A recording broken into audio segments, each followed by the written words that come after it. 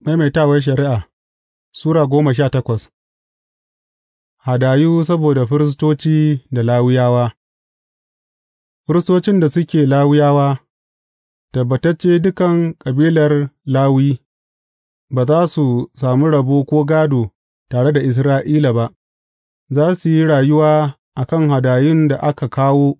wa Ubangiji da wuta ne, gama wannan ne gādonsu, ba za su sami gādo a cikin ’yan'uwansu ba, Ubangiji ne gādonsu, kamar yadda ya yi musu alkawari. To, ga rabon da jama'a za su ba firistoci daga hadayun da suka miƙa ta bijimi ne, ko ta tunkiya ce, sai su ba firistoci kafaɗar, kumatun da kuma kayan cikin, za ku ba da su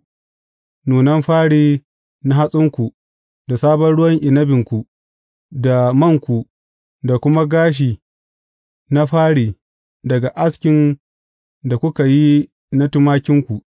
gama Ubangiji Allahnku ya zaɓe su da zuriyarsu daga cikin dukan kabilanku don su tsaya su yi hidima a cikin sunan Ubangiji har abada. Idan Balawe ya tashi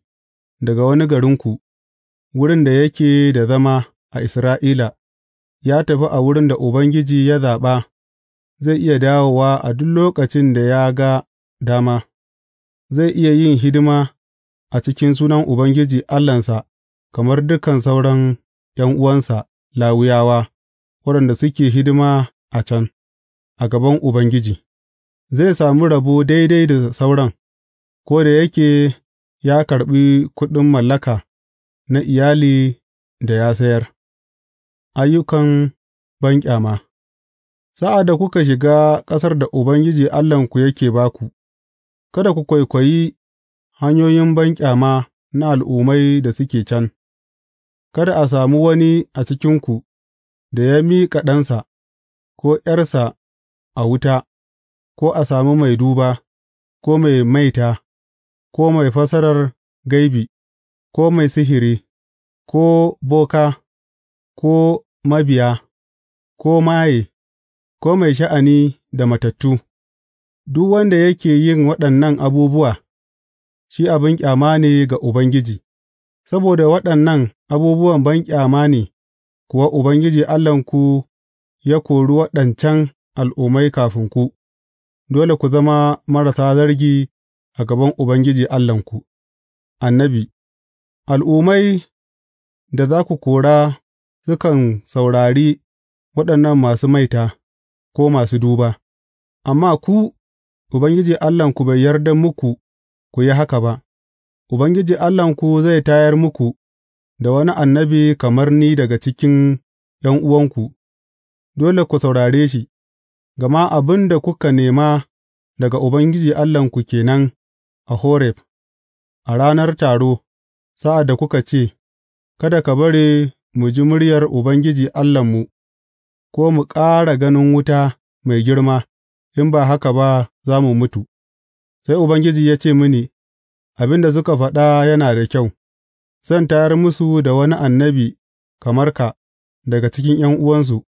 zan sa kalmomina a cikin bakinsa, zai kuma faɗa musu kome da na umarce shi, duk wanda bai saurari kalmomina da annabin nan yake magana da sunana ba, ni kaina zan nemi hakki a kan mutumin, amma duk annabin da ya ɗauka cewa yana magana da sunana a kan wani abin da ban umarce shi ya faɗa ba, ko kuwa wani annabin da ya yi magana da sunan waɗansu alloli, dole a kashe shi. Mai yiwuwa ku ce wa kanku, Yaya za mu san cewa wannan saƙo ba Ubangiji ne ya faɗa ba? In abin da annabin ya furta da sunan Ubangiji bai faru ba, ko bai zama gaskiya ba, saƙo ne da Ubangiji bai faɗa ba ke nan, wannan annabi ya yi rashin hankali ne kawai, kada ku ji tsoronsa.